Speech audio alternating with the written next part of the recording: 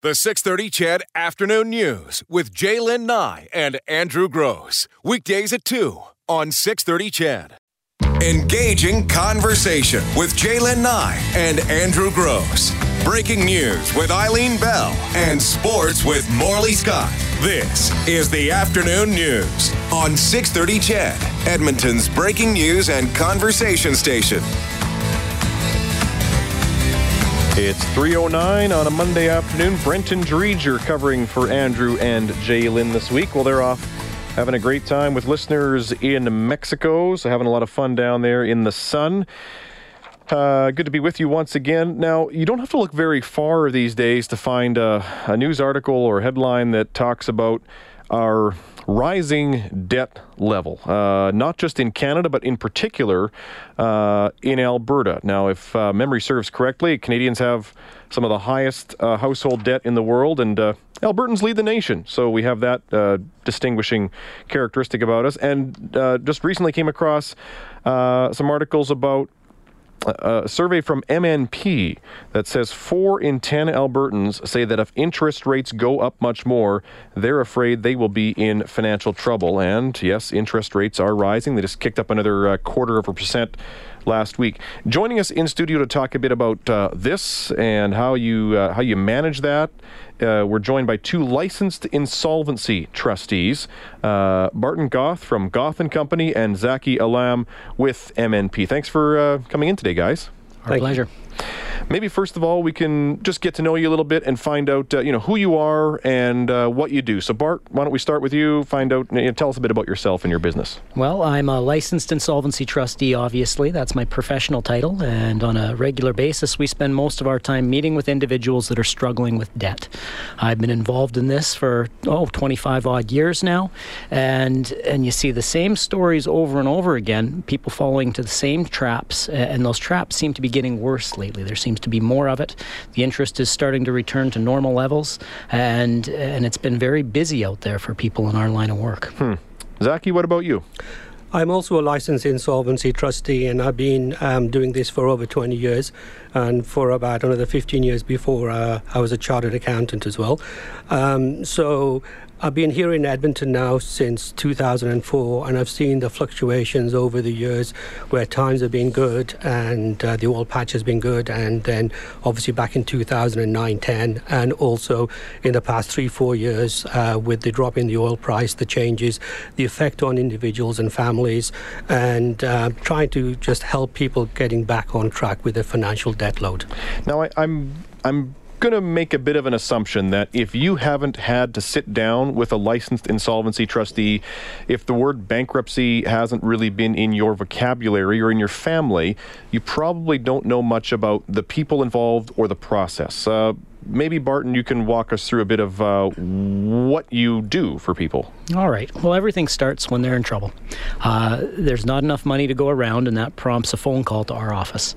So that first phone call obviously is very stress-ridden. Finances creates more stress in our lives than just about anything else. And where we start is we bring that person in and we sit down and we talk about where things are at. And we largely look at the numbers. As much as they've got a lot of different things that are impacting it, we have to step back and digest whether or not they can make it through in the existing format or whether things need to be changed. So bankruptcy is one of the options that we'll walk them through. We'll talk about the process and the duties that they will have and the result that will happen. More and more these last probably 5-6 years, people have been looking towards other options as opposed to just bankruptcy. So we see things like consumer proposals, which are really just ways to restructure your debt on a personal level so that you can pay a portion of the money over time and a portion that fits into your budget. And as long as the creditors cooperate with that, which they typically do, it allows you to both avoid a bankruptcy but also bring that debt down to something that now is not creating the same level of stress. So basically that's a formalized document or plan saying, hey, I can't pay you all back right now. I can't pay my credit cards and my car loan, but how about we try this approach and I'll pay you back eventually?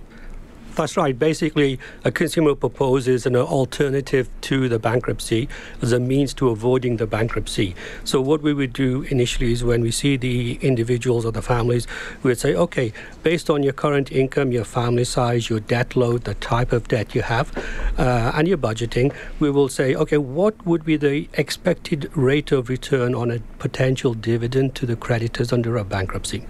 Then what we do is, okay, let's take a look at your cash flow, see what you can afford, and let's put that into the numbers, maybe over a bit longer period of time than a bankruptcy, maybe up to 5 years, and see what the potential dividend would be to the creditors under a consumer proposal.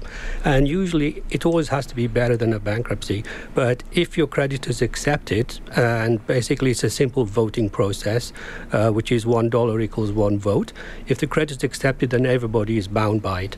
And then it becomes codified, and people cannot change their mind afterwards in terms of, okay, the creditor comes back and asks for more money. It's a fixed deal, and then that way then they just do those monthly payments. The payments do not change over time, and at the end of it, if everything's been done properly, then the trustee is able to sign off on the certificate of full performance, which is basically the balance of your debts are absolved.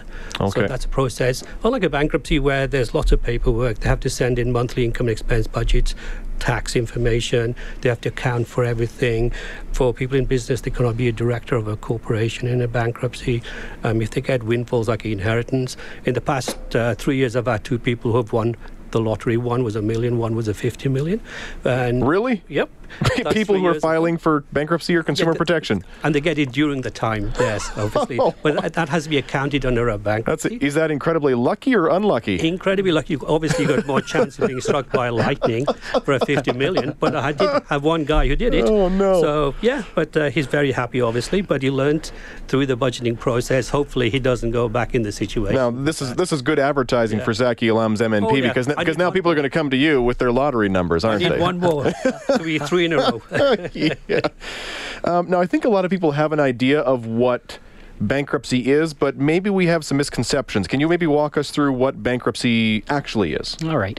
Bankruptcy is a mechanism that will allow you to put the debt behind you and get some relief from the stress that you're under currently. So there's a standard process where you have specific duties that are predictable and they're finite. There's an end to those duties. You're not in bankruptcy forever. Often in a 9 to 21 month period of time, after you've completed those duties, your debts are released and you're able to start rebuilding and you're fresh financially. So when you go bankrupt, do you lose everything? No, you do not. There are certain provincial and federal statutes that create what we call exemptions. This is really just property that's protected when you file a bankruptcy.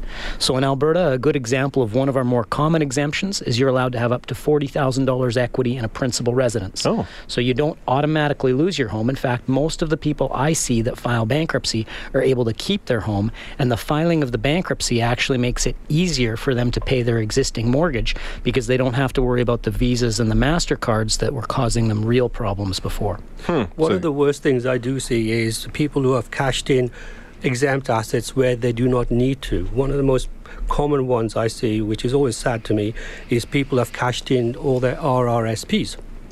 In Alberta, all your RRSPs are fully exempt. Really? So no one can take it away from you, not even your creditors. But sometimes when people are struggling, they're trying to pay the bills, trying to catch up with the monthly payments, people have the temptation to cash in on their RSPs, but that's a twofold. They're losing their future retirement fund, and number two, they're going to have tax implications for cashing in that RSP.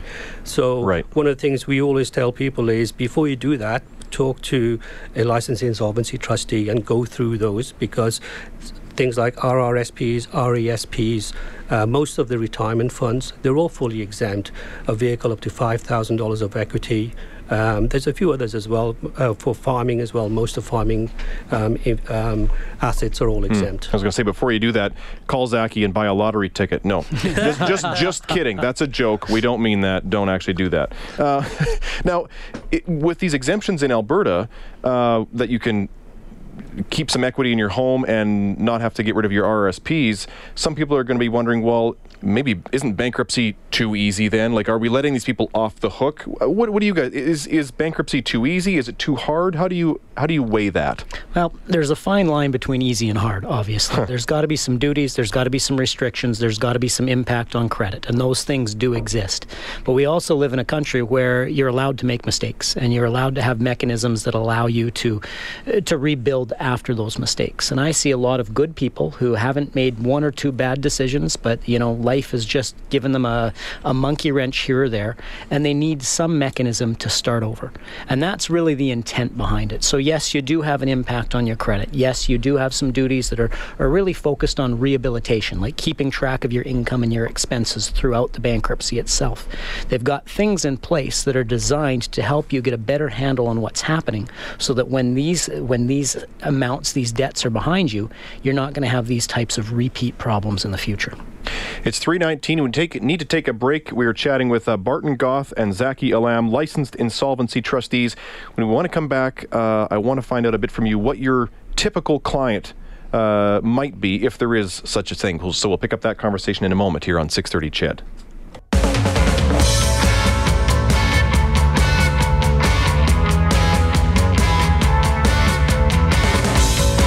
21 on the 630 CHED Afternoon News, chatting with licensed insolvency trustees, Bart Goth and Zaki Alam. Just a question kind of hit me as I was announcing your job title. But when you meet people at parties and stuff, and what do you do? I'm a licensed insolvency trustee. What's the look on people's faces that you get? The first thing they usually say is, "Oh, that's got to be depressing." It's right up there with accountant or something. Do people think it's a boring job?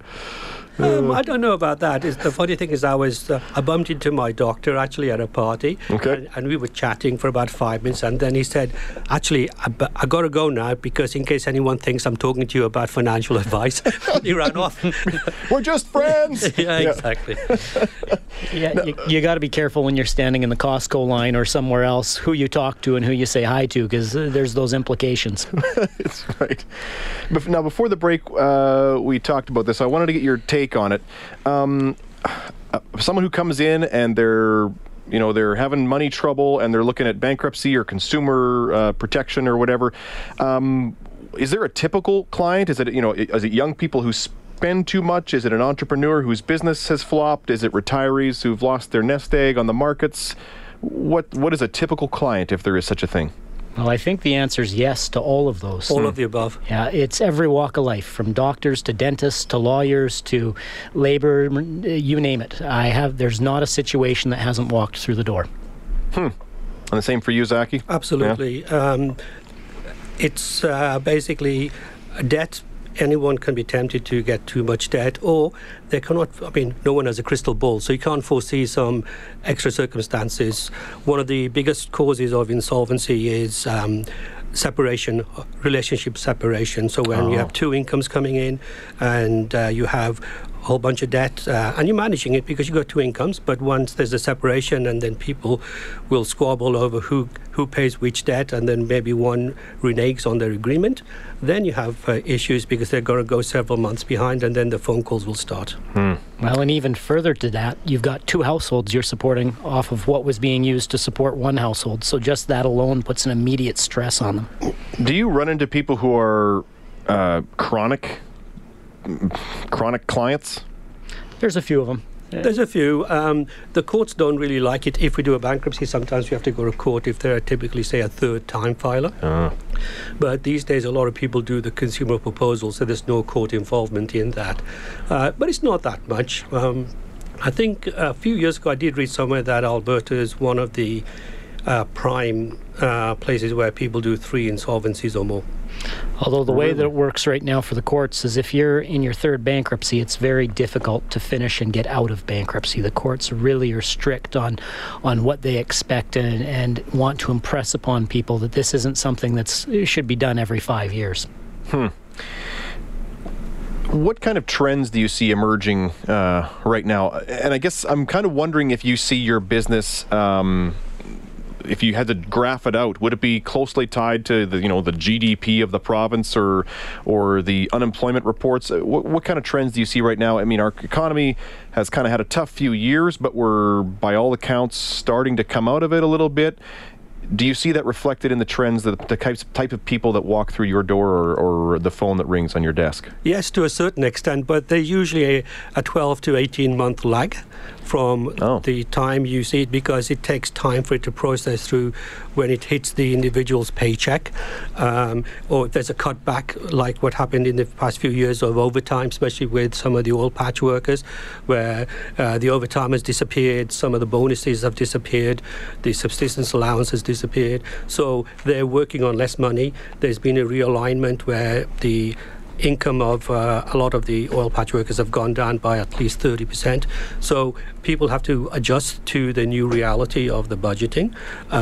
But yeah, we do see a trend, but it's a lagging trend. In the past 3 years, obviously, it's been tough for everybody.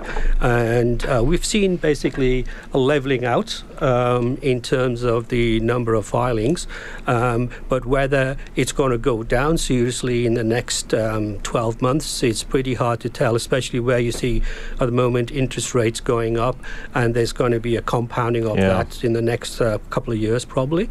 So it's a double-edged sword. I mean, the economy starts to get good, inflation starts to rise, and then the interest rates start to go up. Although what people often forget is when the economy is going well, banks are more willing to lend, so people tend to get further and further into the hole each month. They make decisions that may not be decisions that long-term are sustainable. Perhaps they buy an extra quad just because it's on sale. Perhaps they finance that over 72 months. And so even when things do turn around, there tends to be a fairly high level of difficulties that they're still dealing with. I don't know if you get asked this often until it's too late, and maybe we have some captive ears right now, but you're a licensed insolvency trustee. Usually when you're talking to people, they're at their wits' end and they're in too deep. If you could give somebody that ounce of prevention advice before they needed your pound of cure, what would you tell people? What I always tell anybody I see is take a look at your budget. Take a look at your income, your expenses every 6 months, because that way you can see any trend, or if there's a big changes in your circumstances, if your overtime's been cut back or you've changed jobs, you have to look at your monthly budgeting.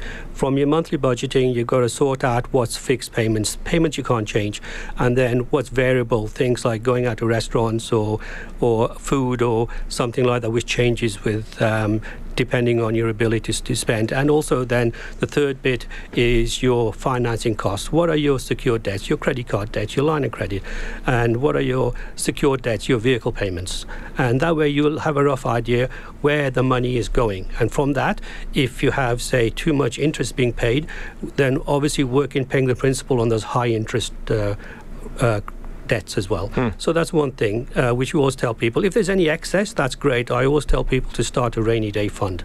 Put some money away every month automatically from your bank account to a savings account where you don't even notice the money.